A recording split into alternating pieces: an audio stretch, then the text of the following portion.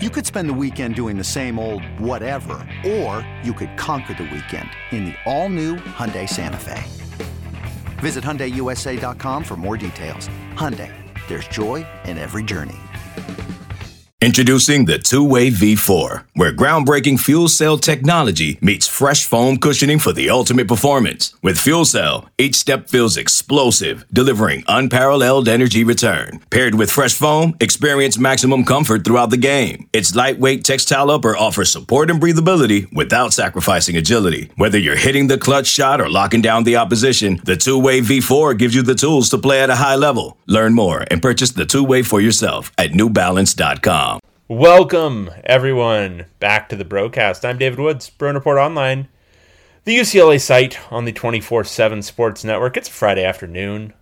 It's 2 days after Tracy Pearson's birthday. Woo-hoo. Boy, howdy. So a lot of people got the wrong memo from last week's show, Tracy. I know, but that got me birthday wishes for over a week. So that got you lubricated for your birthday. I'm lubricated even as we speak. Yeah, I bet. We are for a messy chair, but yeah. Well, it keeps things cool on a hot July day. One of my daughter's friends, a guy, listened to our podcast, loves it, but he said when we start talking about sexual innuendo, it's really cringeworthy. That's what he said. So you know what we're going to do, Dave? We're going to do that more, please. Yeah. Obviously. I'm just looking so forward to hearing about him cringe. Yeah, I love it. Cringeworthy.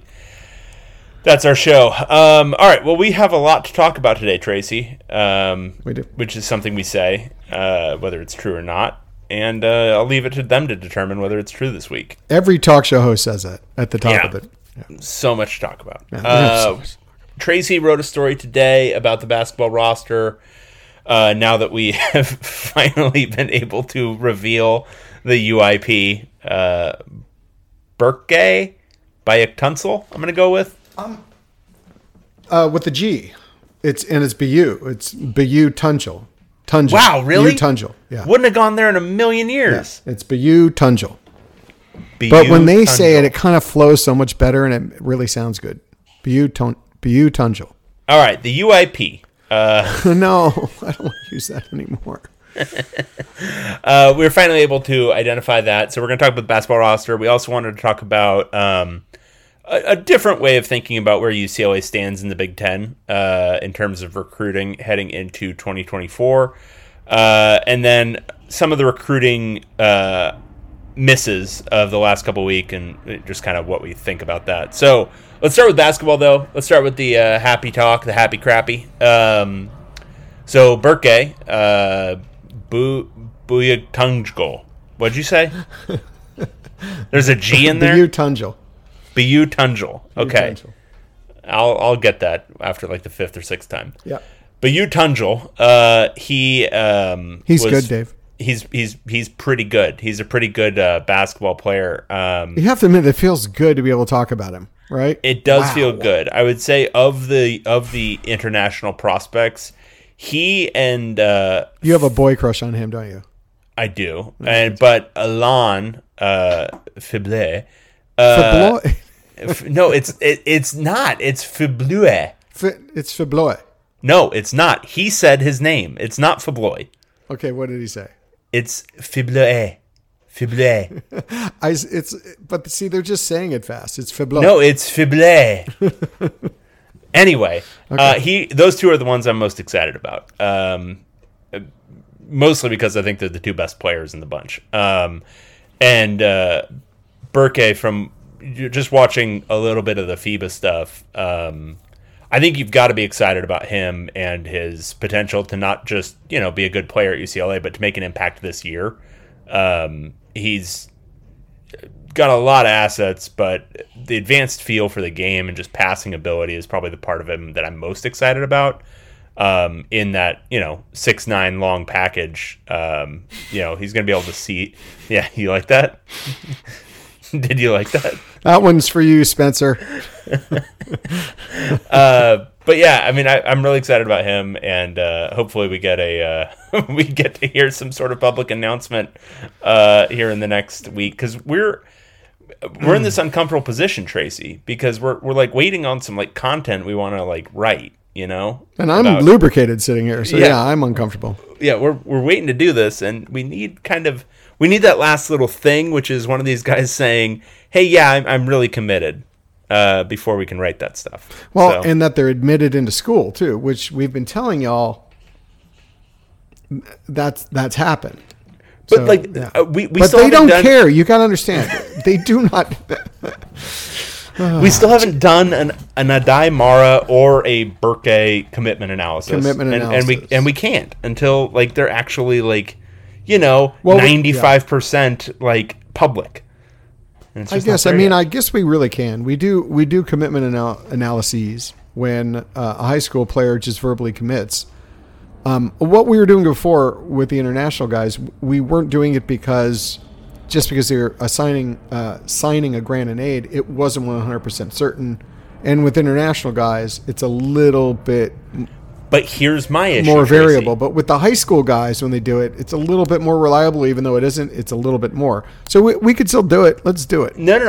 Hang on. I want to do it. No, hang on. There's another aspect of this, which is with the high school guys, we do commitment analysis when they do a public commitment. Adai Mara, the only public information about him having committed to UCLA is stuff that is reported secondhand. That's true. He has not himself said, "I am committed to UCLA. I am going there." Burke, we still haven't even. We've basically written around the idea that he is verbally committed to UCLA, and it's just like. It's because it has become such a thing in the United States when you're a high school recruit to make your announcement. To go on social media, have a video, or do some kind of, video, graphics, some edit, right? I mean, it's a big thing. They don't, the international guys don't know what that is. All they know is, I've gotten in, I've admitted, I've told those UCLA coaches that like cute little guy over there at UCLA that I'm going to that school and that's where I'm going. So they think it's done. They don't get it. Well, and the thing is, then we're in this uncomfortable position where I've got somebody asking us on the board yesterday, "Why are you calling Burke a target still?" And I'm like, what's a word for what this situation is? You help me. You figure it out for me. What is the word? Well, if he didn't sign a binding letter of intent, I mean, they're all targets anyway, because they could go someplace else. So I didn't want to defend that. Yeah, no, but it's I mean, they should think of us. These international guys, they need to think of us. No, the fans need to think of us. Everyone needs to think of us. Actually, the first thought in everyone's mind when my they wake wife up in the needs morning, to consider me. Think about me right now. When they wake up in the morning, what are Dave and Tracy feeling right now? What emotions, what turmoil are they troubling with? That's a really good theory. I like it. I completely agree. Everyone needs to do that. You get your little moment of, maybe you do a little Zen, throughout the day, you do your yoga, something. Yeah. Think about Dave and Tracy. Exactly. All right. So you wrote a thing about the basketball roster now that we have a little bit more clarity on it. And I agree with pretty much every word except for, obviously, that Will McClendon is getting the 10 minutes at backup point guard. But aside from that... Did you see I added, just for you when I was writing this thing at 5:30 in the morning, I added a thing about his turnover ratio? That was for you. I appreciated that about you. And as Dave, soon we as don't need anyone else. We got each other. Screw off. Everyone else can screw off. The funniest thing, Tracy, is as soon as it's like mid-December and Mick has that one game where he just blows a gasket, benches V-Day for the entire second half, and Will McClendon gets like 6 minutes at backup point guard, I'm going to be shouting, "I told you so." And it's just going to be that one game. It's just going to be one single game where it happens, but I'm going to be so validated. And the 19 other games where it was invalidated, you're going to throw those out. Those won't matter. Those don't matter. They already don't matter. But yeah, there's a lot in there. Everyone should read it. Well, we should talk a little bit about it. I know, but I'm telling everyone they should read it. Oh, okay. It just sounded like you were saying, "Hey, read it," and that's it. Just read it. No, pause this show, read it, then come back. That's a good idea. Or we could just have a big blank time in the middle right here where we all reread it. Yeah, we have to remember what you wrote. Yeah. But I thought you touched on a lot of good stuff, and I think the idea of V-Day potentially having to play multiple roles because of his scoring ability on top of his ball handling ability is right on the money, especially with McClendon. He hasn't shown enough to be, oh yeah, we can, let's give him 15 minutes a game. You don't know what you're going to get from him from a confidence standpoint. He's not going to turn over the ball. That's about it. That's about all you know. And Sebastian Mack is a freshman, so it's a wild card. And Vide's a freshman too, but, has maybe played a little bit higher level competitive basketball. So the thought is, Vide might end up playing a couple different roles, which is a lot to ask of any freshman, even an international one who's pretty seasoned. Yeah, it truly is. Just to break down those skills, because it's not that we're like saying Jan Vide is this incredible, amazing player who's, flawless. What he does well, he's 4.5 to 6'5". So he's a big kid for a lead guard. He is strong on the ball because of that size, and he's a good ball handler. He's a very good, solid ball handler. So when you're the point guard, lead guard in Mick Cronin's offense, the very first thing you need to do is bring the ball up the floor. And a lot of times the other guys bring the ball up the floor too, but they need to know that there is a solid ball handler who can't get trapped, who can't get picked. And from what I can see, again, among who he's played against, especially Kylan Boswell. Kylan Boswell looked like a small guy who couldn't even touch him, Vide, and Boswell trying to defend him. So bringing up the ball, I think he's good. Could he turn it over a few times? Yeah, he's a freshman point guard. So there's that. I've really been watching him defensively because my theory is you can get on the court and stay on the court. It should be this generally with every program, but especially with Mick Cronin's program, if you play defense. And I thought he was a good defender. Then watching him in the U19 games, I really believed now that he is a good on-ball defender. Because of that size, he covers a lot of ground compared to like a 6'1" point guard. And he's quicker than he looks, and he has good defensive instincts. Now, team defense is a whole different thing. It's going to be on a whole different level than what he's probably ever played before. Slovenia mostly played a lot of. Everyone's playing the pack style, so that will help. But there are levels and nuances to the Cronin's help defense that, and detail that he's going to have to learn. But I think he basically will be able to stay with guards and not let them blow past him. So that's key. That is key. Yeah. The third thing he does really well, exceptionally well. Now, those two things will get him on the court as a backup point guard. The third thing that he does probably the best I've seen, seriously, in recent years of any incoming freshman is he's very good with the pick and roll game. He can, just from his own standpoint of scoring, if he gets into the lane, he's pretty lethal. He has a very good mid-range jump shot. He's got a little runner floater game, and it's hard to defend. You could see other teams were trying specifically to do things to limit him coming off that pick. That's going to get him. I know Mick Cronin and just about any coach loves that now, are guys who know how to do that because it's so prevalent in the game. And really, players don't know how to do that, the pick and roll. Both the guy who's setting the pick and both the guy who's coming off of it. So those three things I think are going to get him on the court. I would be surprised if we're just talking from a backup point guard standpoint that either Will McClendon or Sebastian Mack are ahead of him when it comes to just that role. But now you're talking about what else he might play off the ball along with Dylan Andrews. And that's another thought. That's another place that could get him some more playing time.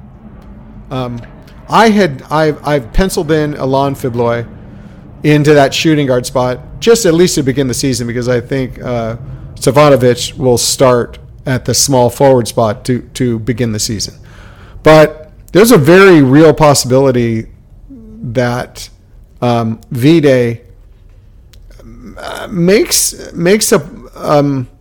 a serious play for some playing time at that off guard spot.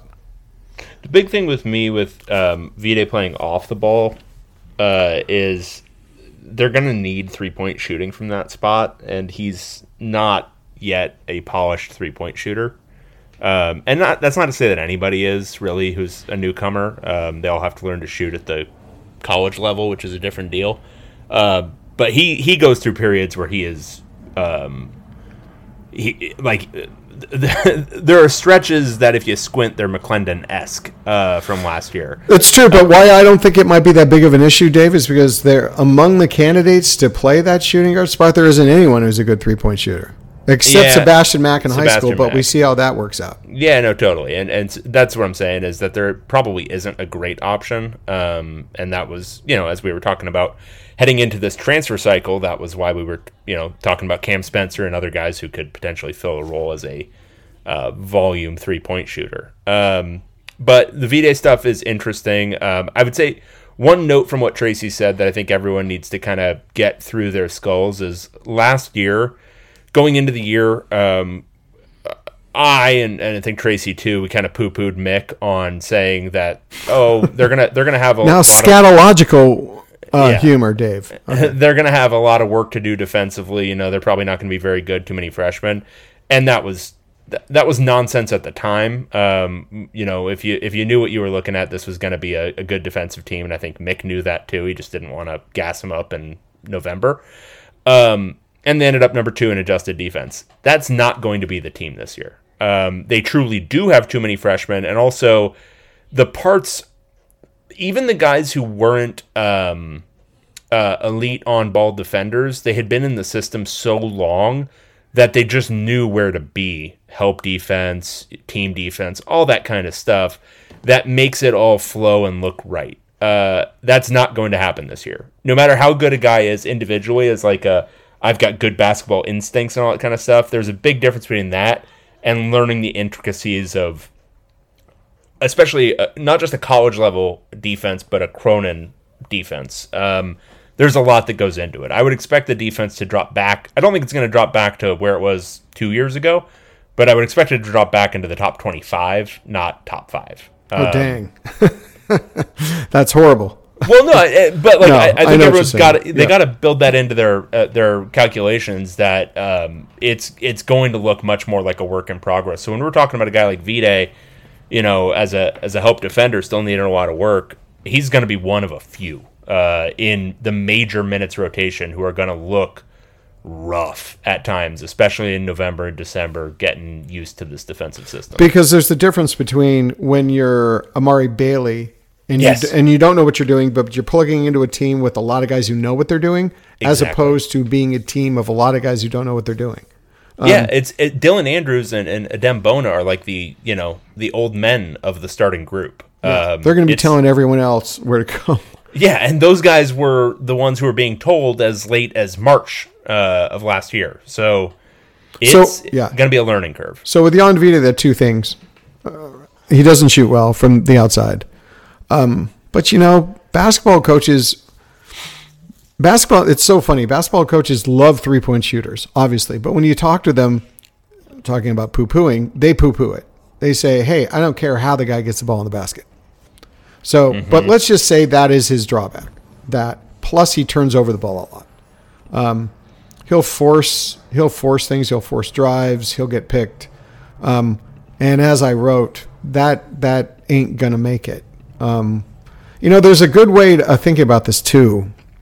Whether you're a made man in Mick Cronin's culture here, you've got to prove to him that you're tough, that you've put in the hours in the gym in the off season, that you show up to all the meetings, you've done all the work, you do extra time in the gym, you're physically and mentally tough. That goes a long way for him.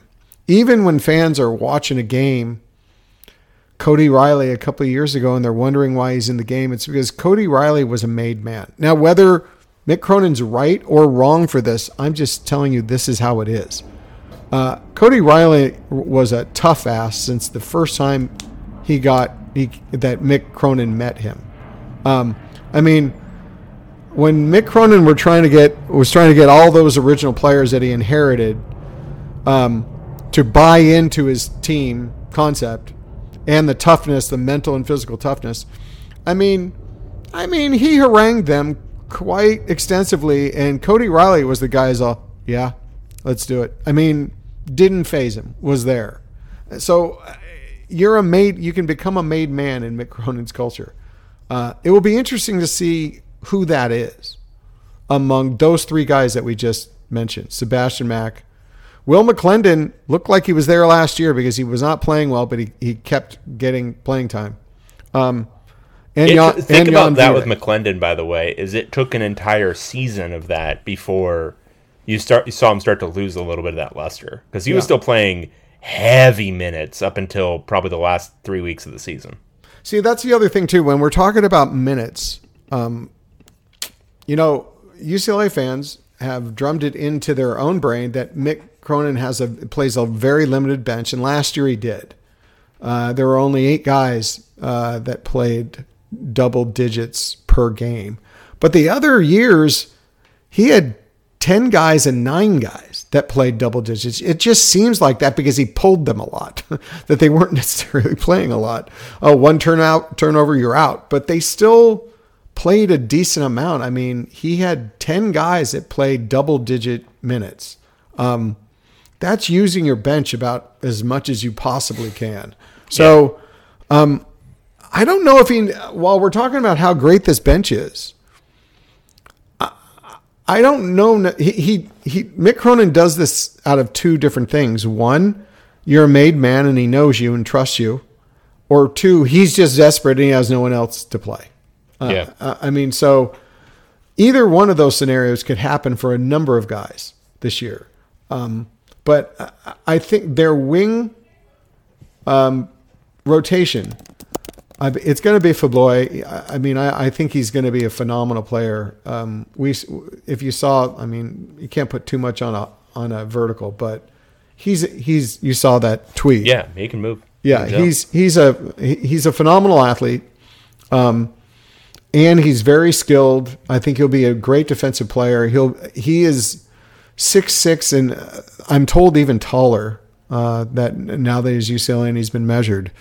But he's quick enough to guard smaller opponents and strong enough and big enough to defend against bigger opponents. So that's going to keep him on the floor. Stefanovic, you got to play. Is there anyone else who has any real experience on this team? So they're going to get the bulk of the minutes, and then the other 3 guys will be in kind of a little battle to see who gets those backup minutes at those 2 wing spots. Yeah, but especially early on, especially in those first 2 months of the season. But Buyuktuncel, yeah, you just messed it up. I just messed it up. Burke, UIP. We saw him enough. I mean, I watched him a lot before when he was the UIP, but watching him in that U19 World Cup. He's an impressive player. He's the kind of guy that everyone's always looking for that face-up 4, right? There aren't too many of them. You're either a post or you've become a wing who won't post up anyone. He has that inside-outside game. So he's a little bit of that unicorn power forward that is a real tough matchup in college. He's the only option there. I mean, unless sophomore Brandon Williams has time traveled back to this season, there's nobody else. I mean, and he's a good option, but I don't think they have an ideal, that big wing aside from him. So it's sort of a necessity thing, but he just so happens to, also be in contention for maybe the best player among those international prospects. I know, though, the staff is really, and I know you're going to poo-poo this. You got to get poo-poo in the title. Oh yeah, Dave. Poo-poo.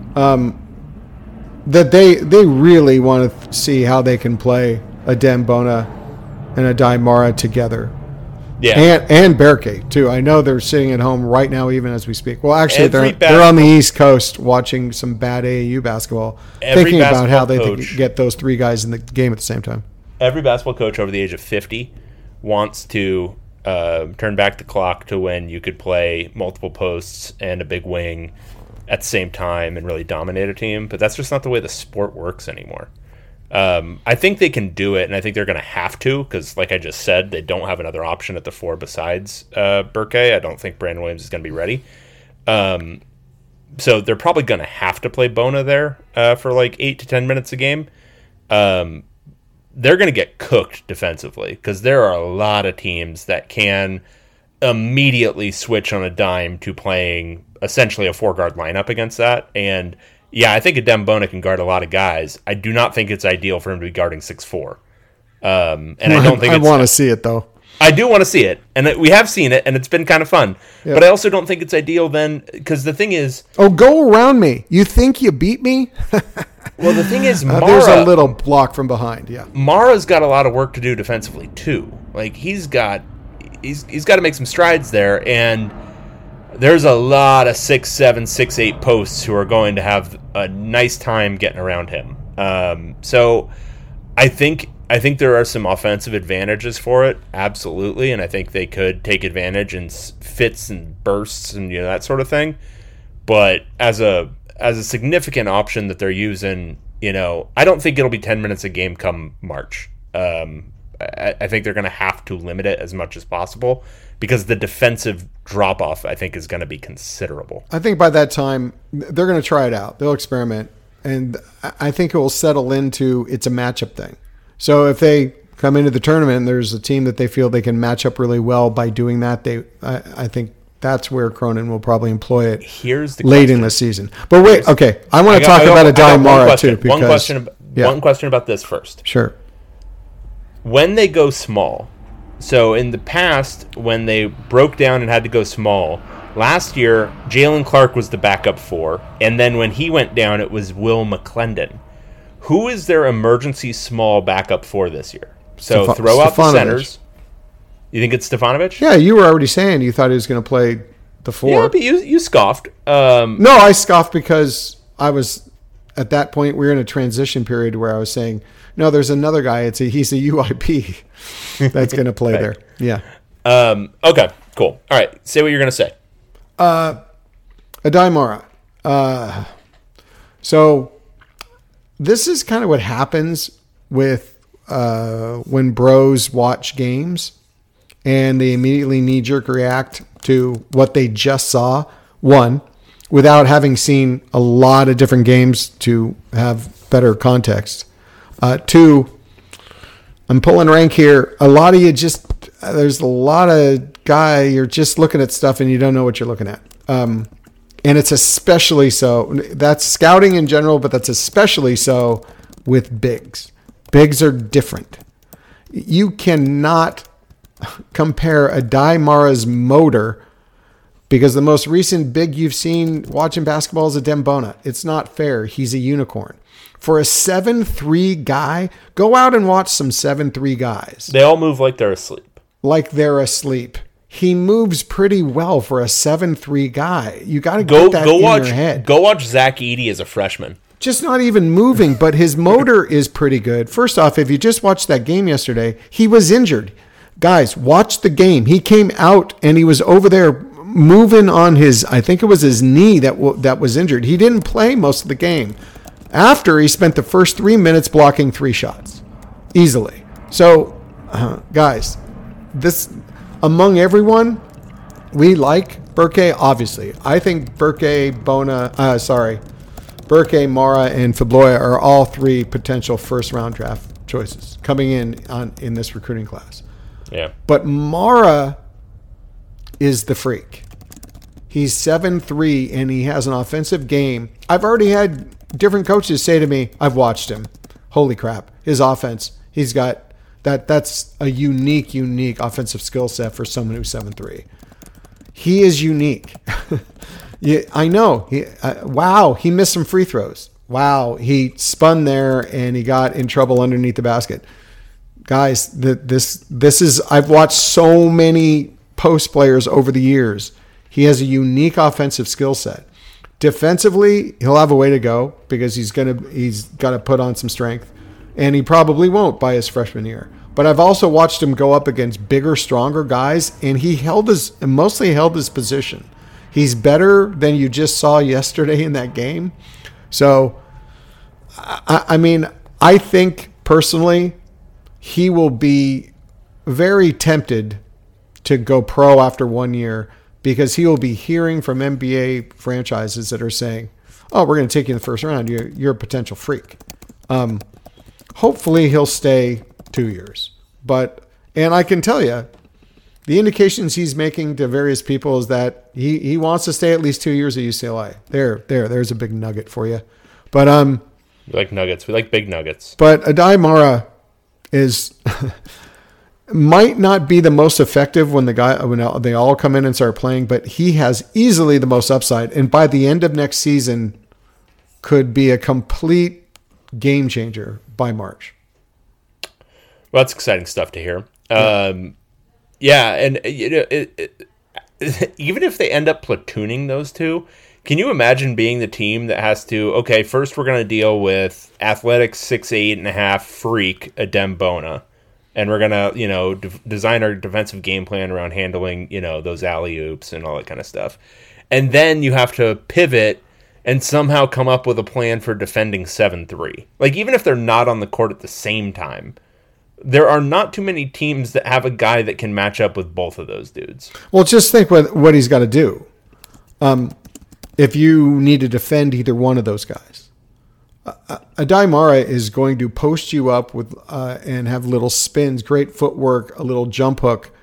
That if you're 6'9", you can't defend that. He's 7'3". So then you're just maybe starting to get a little theory on how to do that, and then Adem Bona comes into the game, and this is a guy who's hyper athletic, so quick, and you can't stay with him. I pity. Yeah. I mean, other teams are going to have a really athletic guy to stay within Adem Bona, like we saw this last season. And then a big, long, old, experienced post to defend Adai Mara. Because that's not the same guy. No, it's not. And it's going to be really interesting to see how teams approach that.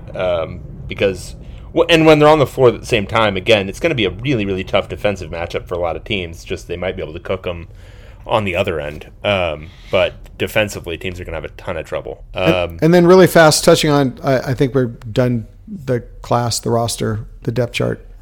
2024 recruiting, they have Eric Freeney, a committed guard. He's getting really, really good reviews back from the Adidas tournament back there somewhere in South Carolina. Got to get that fourth star going. I don't know if he'll do that, but I like him as a 3 to 4 year guy under Mick Cronin. Really happy with that commitment. And what the staff is doing now is literally looking almost all they're looking for is bigs. They're going to every game where there's a big. If they happen to see a really nice 2024 wing and they call and he said, oh, my lifelong dream was UCLA, that might happen, but they'll be able to pick up one wing through the transfer portal or international recruiting. Hugo Gonzalez. I love him.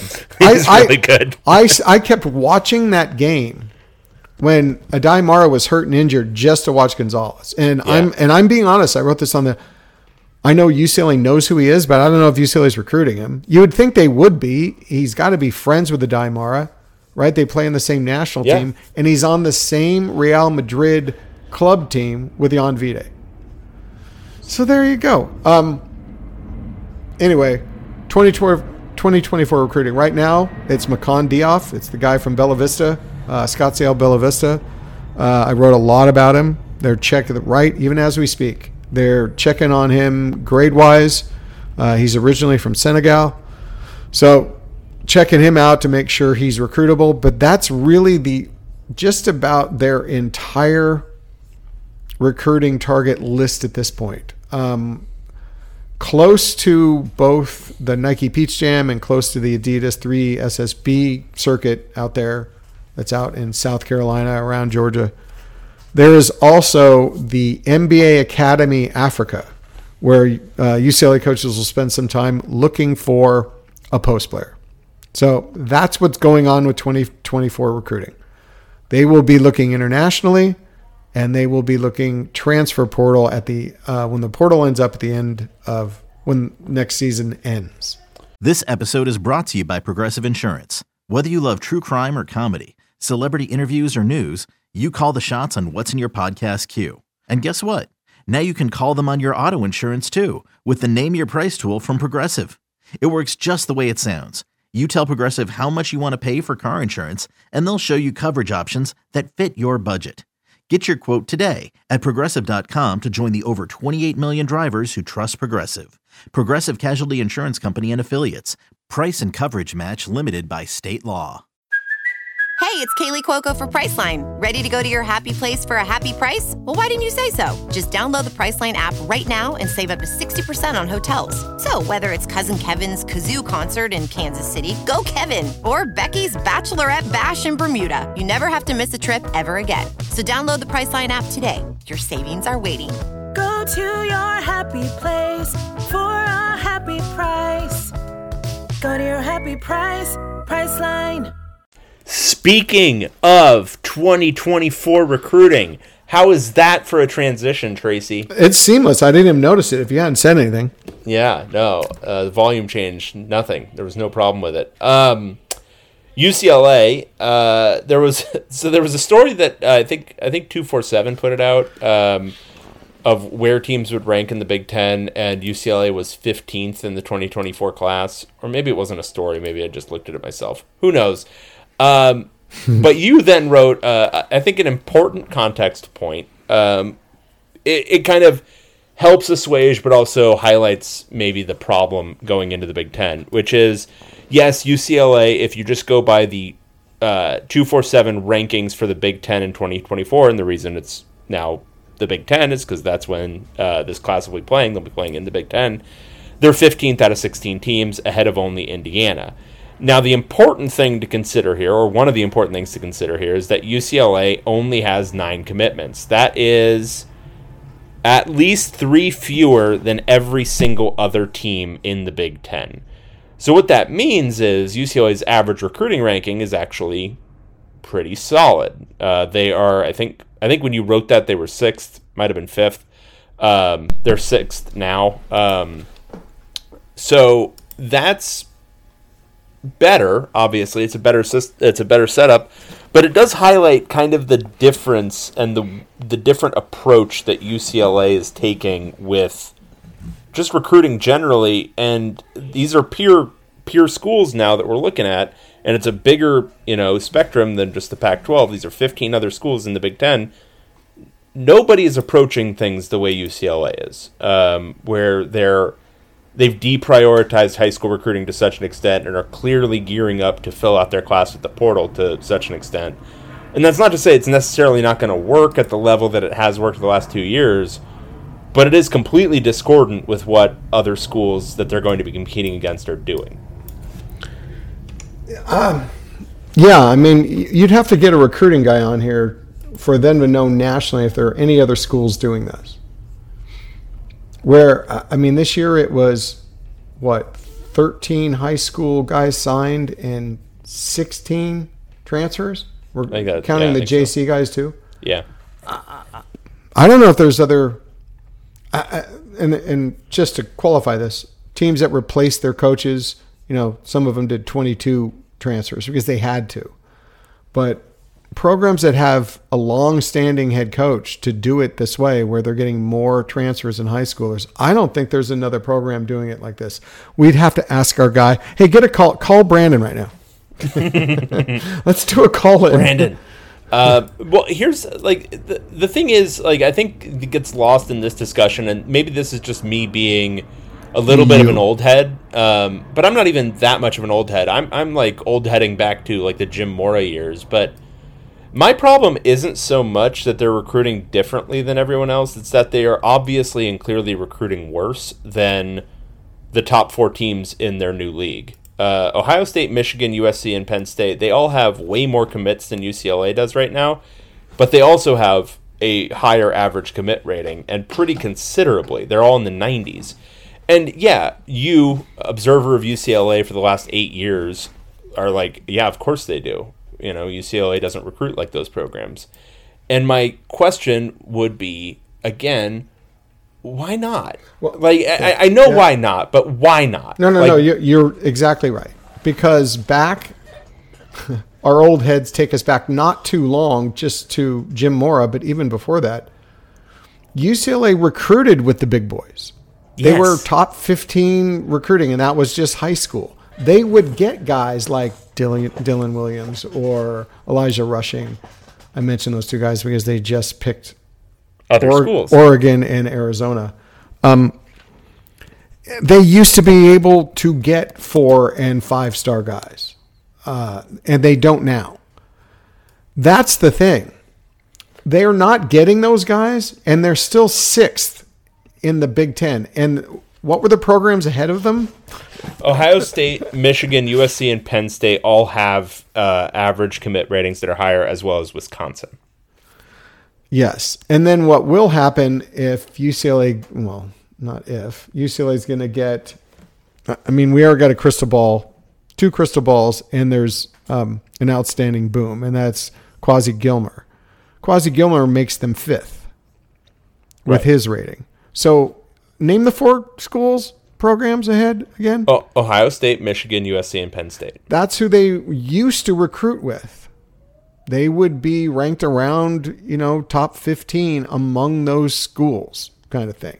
Now, of course, in the last, I don't know how many years, but Ohio State, Alabama are recruiting and Georgia recruiting on a different tier beyond that, right? Correct. They've gone to but that whole other tier where, some years, there were years when UCLA out-recruited USC. Yes. Remember that? Yes. There were years when UCLA out-recruited Michigan. Those happened.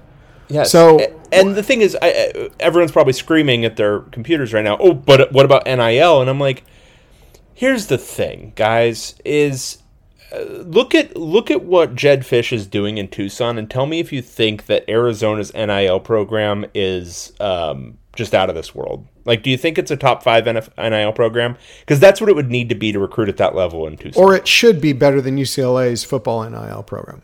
Right. There's just no way any of that makes sense. The traditional tropes of recruiting still hold true. Like, the traditional, like, you got to outwork everybody. You've got to, be there all the time. You've got to have a really good pitch. You've got to have the head coach doing a lot of the dirty grunt work on the top tier guys. Like, you have to have those things to recruit at a super high level. And that's not to say, the program should be looking to Arizona for their recruiting cues, but there's an element here that I think is still just kind of missing. And I think some of it is Chip Kelly not being an ardent and involved recruiter all the time. I think some of it's program emphasis, but I think it's also this allure of the transfer portal. So I talked to Jordan Anderson today, and I think this is enlightening because it's a dichotomy. Jordan Anderson is the Bowling Green safety. Yeah, we'll have an interview with him early next week. He has one of those names. You have to qualify him. Sorry. Totally. Maybe by mid-season next year we won't have to. Oh, I almost called him Jordan Adams because I'm getting old. Old head. An old head. But I was talking to him, and so this is because I don't want to sound like I'm just bagging on the recruiting staff because there's a weird thing going on because Jordan Anderson said no school was on him harder than UCLA immediately after he entered the portal. He got calls from Chip Kelly. He got called from Ethan Young, or contacted, whatever's within the rules they did. But he talked to 4 different UCLA coaches on the first day, including the head coach, including the then defensive coordinator, Bill McGovern, rest in peace. And all of those guys reached out to him, showed him love on the very first day that he was in the portal. That kind of maniacal effort in the transfer portal is interesting in the context of what we tend to hear in the high school ranks. You know what, though? I'm cynical. I'll tell you why. And this isn't just my theory. They recognize a guy from that Jordan Anderson is the level of guy that they will be, if they go all in on him, they'll be able to get him. Let's not stretch and try for a guy that we don't think we necessarily will get. But if we really, really turned up our recruiting effort, we might, or we're not even sure, but let's just try it. They're how would you say this? It's low hanging fruit, but that doesn't even capture it. But the thing is, I guess, and this is, I think if you did an apples to apples of the like low hanging fruit in the transfer portal versus the low hanging fruit that they're typically going after in high school ranks, still I would say the effort is higher in the transfer portal situation. And I think part of it is it's even lower hanging fruit, even when it's a comparably rated guy, because there's less of the BS involved. The general purpose butt kissing that has to happen. But I can't remember a high school guy saying, oh yeah, no, it was a full court press from 4 coaches on the first day. And that's even like the lower ranked guys. So I do think there is a difference between how they approach the transfer portal than how they approach high school recruiting in terms of that effort. Yeah, it's probably true, but I mean, you're right. But I'd say, I just looked this up. They beat out West Virginia, Arkansas, and Kansas. Yeah. Yeah. Let's go all in and go aggressive on the guy that we are pretty certain we can get. Yeah. No, it's true. It's true. And I think that's a totally valid critique as well. It's just, I guess my like general thing, and this is a question for kind of everybody out there, is, and it's kind of been my underlying concern throughout, which is, like, are y'all happy with, like, are you just kind of content with the last couple years? The 8-4 and 9-3 with 2 pretty weak, the 8-4 and then the 9-3 with a pretty weak schedule, and recruiting at the level it is right now, which is, I don't know, roughly top 30, I guess would be kind of the general sense of it. Yeah, if you project like this recruiting cycle to be similar to last recruiting cycle, which it, probably will be. What were they, 25, right? Yeah. In 2020. And that's with all the transfers and everything, with everything baked in, about 25th, 30th, somewhere in that range. Like, is that the program that you guys are, you're cool with? Like, is that it in perpetuity? Because I don't know, maybe it was just a little bit of a fever dream and it's just kind of the level, but those Mora years weren't, there was a little bit of a flash in the pan, I guess, but it would have been sustainable if he hadn't gone insane with his defensive and offensive coordinator hires. And that wasn't that long ago. It's not like we're talking about the 80s. And we've all forgotten how UCLA can recruit. They've lulled us into a weird somnambulistic... the level of and we're all guilty of it, because like we're sitting here talking about like, oh wow, it's really nice they're in the top 25 again, but it's like this level of like general stupor about the entire thing. It wasn't that long ago that UCLA was every single year was in that like SI article of dark horse national championship contenders. That was like 2013, 2014, and 2015. This wasn't like even a generation ago. It was 8 years, 9 years. So I mean, Alabama weren't they Alabama when Mora's team with Brett Hundley, who was on the cover of SI, was their preseason number 1? Yeah. Yeah. I mean, so it's not completely unfeasible for it to happen. UCLA has that capability, but we've kind of been lulled into this thing. And there's a couple of things I want to just to finish this whole kind of picture of this. Everyone will point to it's different now because it's an NIL era. And that's true. And they'll also use that to provide a bit of an excuse for Chip Kelly in high school recruiting. But I've watched NIL and how it impacts recruiting from a pretty inside perspective. You have to now put NIL under the heading of recruiting. That's part of it. If you're not going to get out there and schmooze donors, take them out to dinner, take them out to lunch, go golfing with them, if you're not going to do that on a very active basis, you are not recruiting. I'll be straight with you. A couple of weeks ago, 3 weeks ago, there was a head coach who had the choice to go out and watch 14-year-old basketball players during an evaluation period or go golfing with 3 big potential NIL donors. What is better for recruiting?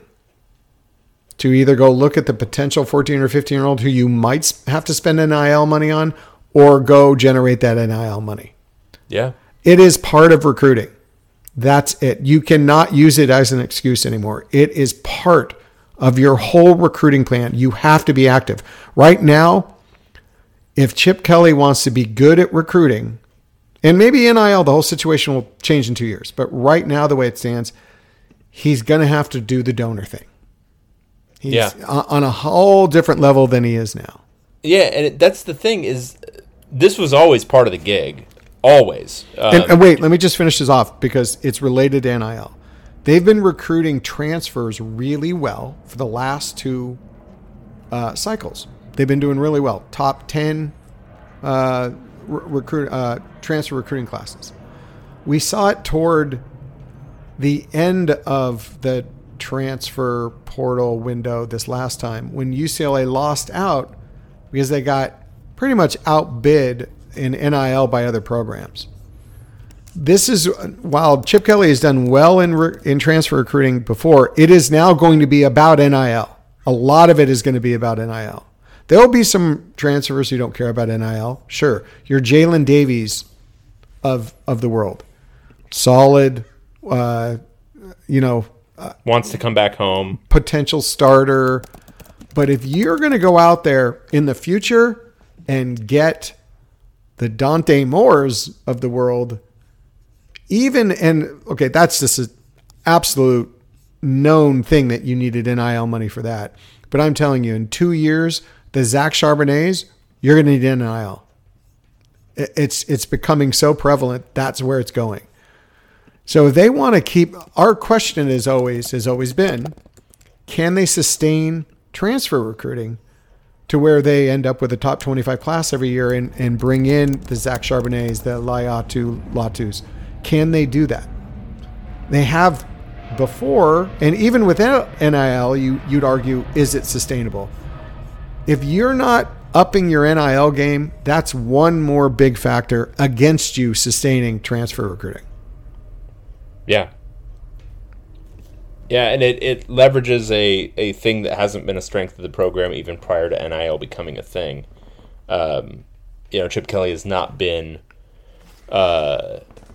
super present in donor outreach from the beginning. I mean, that's not necessarily one of his preferred usages of his time.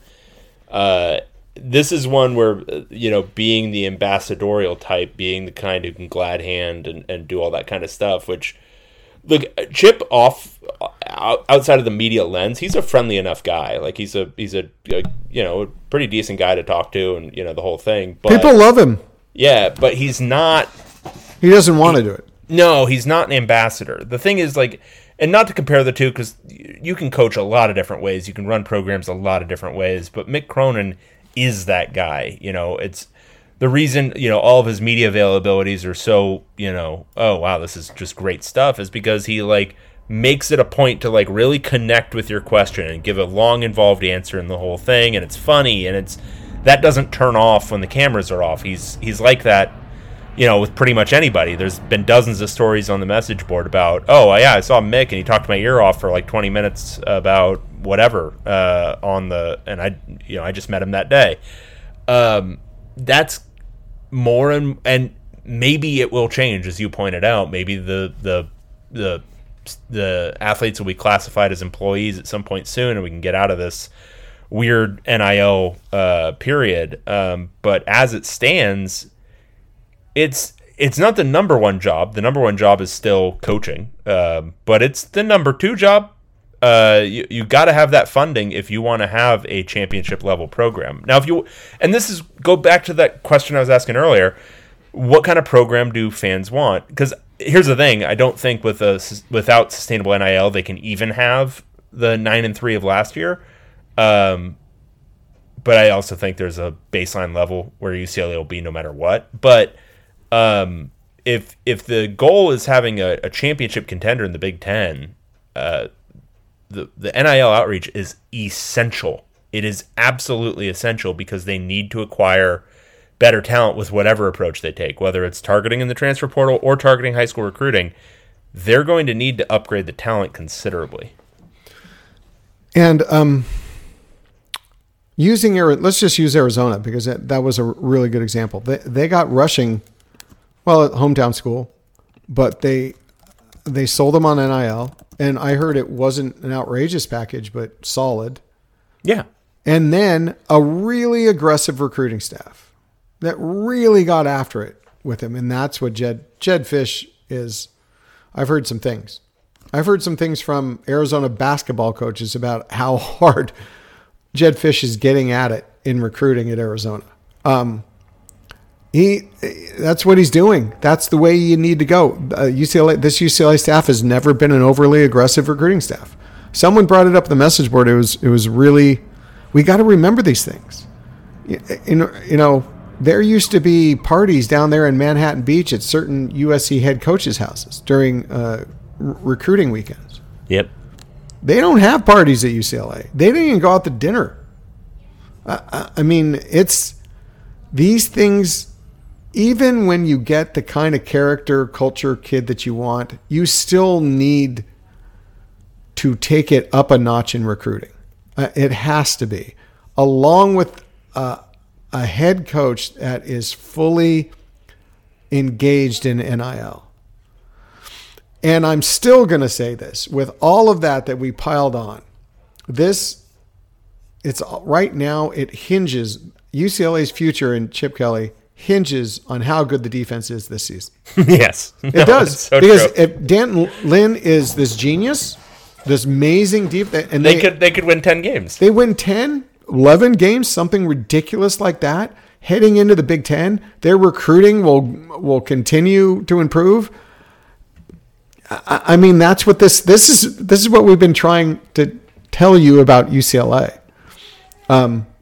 It has amazing advantages in recruiting. Right now, we're telling you they're not doing a good NIL job. They're not an overly aggressive recruiting staff, and they're essentially fifth in the Big Ten in per committed rating per player. Well, and that's the part that's like and that's what I led off with. It's by turns encouraging and also extremely frustrating. The base. It's not like it's like the pure baseline level because we still have to reconcile with the Carl Durrell era, but it's pretty close to the baseline level for UCLA recruiting. Like, this is where it is if you just don't do anything and you just kind of take it as it comes and you do those like basics. If you've got a good recruiting staff, it should be at minimum where Penn State is right now. Like, it should be at minimum top 20 every single year.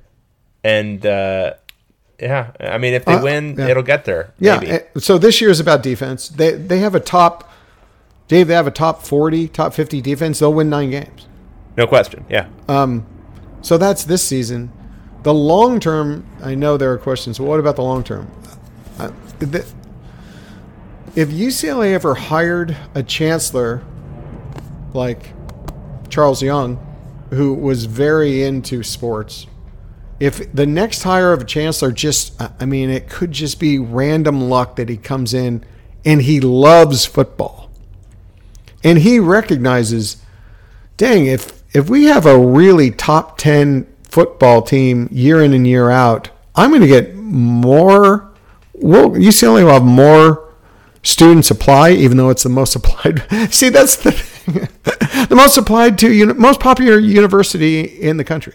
Yeah. And it's not even doing the most it can to promote itself. And the biggest thing it could do to promote itself is have a top 10 football program year in and year out. So let's say he just gets this. I could probably improve donorship through the athletic department and through the academic side of the university if I just really bought in to football and made this university buy into football with all the resources, if they turn those floodgates on, I'm not saying this is going to happen in the remainder of our lifetimes, but it could just be a random roll of the dice if the next chancellor happens to be a football fan, not even a basketball fan, a football fan. So, speaking of in our lifetimes, I'm just going to end pretty close to this because that was a great succinct encapsulation. So, Batcave99 on the message board just a couple hours ago posted a thread. TPDW, Instagram's new thread app. Are you guys doing an account? Why don't you guys have an Instagram? Just curious. And now I'm like, oh, okay, I'll respond to that. And I get to it about 10 minutes later. But in the meantime, all UCLA A121 responds. And you want to know what this person said? Okay. Do they have, or can they realistically afford a social media person? Great question. Love it. Dave and Tracy aren't exactly young, so it may not be worth trying to maintain those platforms if you don't have a dedicated person for the role. Do they know we have almost 21,000 followers on Twitter? Okay, no, I've got a few problems here, Tracy. Well, just that. What do you mean? How many? Seriously, in the Twitterverse, what percentage of Twitter accounts have over 20,000?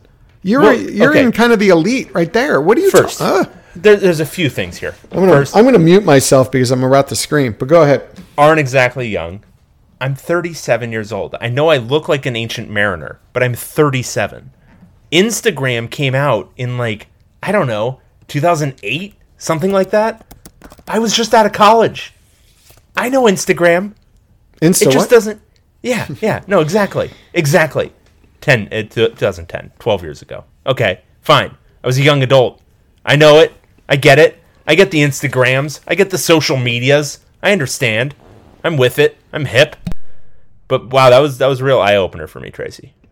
I got a not exactly younged. Well, this is the thing too. This is what we all want you to know. People put too much time into their social media. There are websites that do our job that spend a lot of their day tweeting. Mm-hmm. Mm-hmm. With no value to their actual business. business. Value. It's just their ego thing. They want to get more likes, more people on Twitter, more follows, the whole thing. We decided, you know what? We are going to put our effort into content and give you more content, spend more time on the phone to learn more inside information rather than just stroking our little ego by writing throwaway crap on Twitter. Because two, we don't monetize Twitter. The only thing that's good for Twitter for us is to drive traffic to our site. We drive traffic to our site. We make some money. We can put out more content. I can hire more people. We can pay Dave more and he does more stuff. You understand? The people who are putting in our business, putting more time into Twitter are doing it out of, sorry, someone's going to hear this and get mad at me, a colleague. But they're doing it for their ego. They're not doing it for any other reason. It's just to see their name and that they have a lot of followers. Yeah. It's ridiculous. It's not. It would not benefit you as a subscriber of Bro at all. If you're clanging the bell that you want some more, okay, we'll go do that, and you'll get less content. And that's the main thing is, and this is the marketing person answer because I did that for a while. Facebook drives traffic. Twitter drives less, and I'm going to guess Threads will drive pretty similar to Twitter. Instagram drives no traffic because you can't even put links in posts. The only place you can put a link is in your profile. So that's why when you go on Instagram, it'll say, if you're looking at a brand, it'll say, blah, blah, blah. For more information on this, click the link in our profile. And it really, really, really diminishes the ability to get to those places. Now, there are some features you can add to like your stories where people can click on links. But again, it's a lot of work. It's a lot of commitment for very little gain. And you go down a massive rabbit hole. You'll start, Dave, you are a master of it. You engage people on Twitter, but let's just admit, you can go down a rabbit hole where where you're spending too much time doing it because it's so compelling and it's like a drug and you can't stop. Well, when we first started the Bro Twitter, I was doing that 100% of the time. And that, I mean, there were so many situations where I'm like babbling to you about Seth Davis and the shit I was saying to him or whatever. And it's like, what am I spending my time doing? Like, what is this? And it's like, some of it is, look, there is like this ephemeral concept of brand awareness that I think is important. But I don't think there aren't many people who are going to be finding us for the first time on Instagram. And Instagram is pure brand awareness. And so I just don't think it makes a ton of sense. I think we're going to have to make one just because we're going to have to make a Threads at some point. Because my guess is it's going to be the winner of the summer of the Twitter wars. And I'm pissed. We've worked hard. You might not think this. We worked hard to get to 21,000 followers. I know, and we're going to have to start from scratch. We're going to have to start from scratch on that, one. Two, there are some limitations. Yep. With Threads. Right now Threads sucks. And for any purpose besides... It's a general, your feed is just a general BS algorithm. It's not the people you follow. No, it's incredibly hard to organize. You can't find what you're looking for unless you search for it. So they have to make some changes to make it functional. The problem is we have to go where the people are. But why do you all want us to do that if it would take away our... Well, we need to do it to drive traffic. No, we do. I get that. We're forced to. But as a bro who wants content and inside information, you don't want us to do that. No, nobody needs to, like, nobody needs that from us. Like, and there's the stuff we choose to do, like, you know, Mike will do live game tweets and that sort of stuff. That's because people have come to expect it from us, one.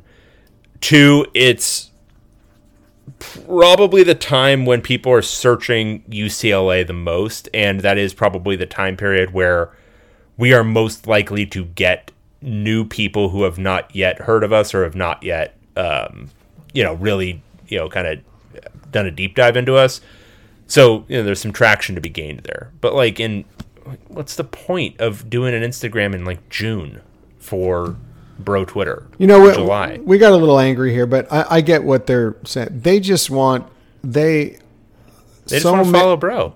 They want the same kind of information, but they want it more accessible. So they're on social media and they're just skimming through it all, and that's how they get all their news. So they want us to be more active on it, but I'm telling you, it's not good for what we do at Bro. It will be counterproductive to getting you information. And it always has been. Well, and also we're not exactly young, so no, we're not young heads. Jeez, Louise. Well, you know what? Sorry, that's age by association, Dave. I apologize. No. I think when they get the video of both of us, they're like, "Oh yeah, those guys, they're about the same age." Well, I take that as a compliment because I think you look late 30s to me. I'm youthful at heart. The beard's got some gray, but you have a young face. It's the stress underneath all that stress. We know about it's stress. Not the years, it's the mileage. All right. Okay. For Tracy Pearson, I'm David Woods, Bruin Report Online. We'll talk to you again next time. Thanks, guys. See you later. Should you ever set foot outside of them hotel, you will be shot. Don't miss the new Showtime limited series based on the international bestseller. For the last 4 years, I've been a prisoner. Why are they keeping you here? Starring Emmy Award winner Ewan McGregor. This is the brave new world that you dreamt of. Be very careful. You are still a prisoner here. Everything in this new world comes at cost. This is still my country. A Gentleman in Moscow, now streaming on Paramount Plus, only with the Paramount Plus with Showtime plan.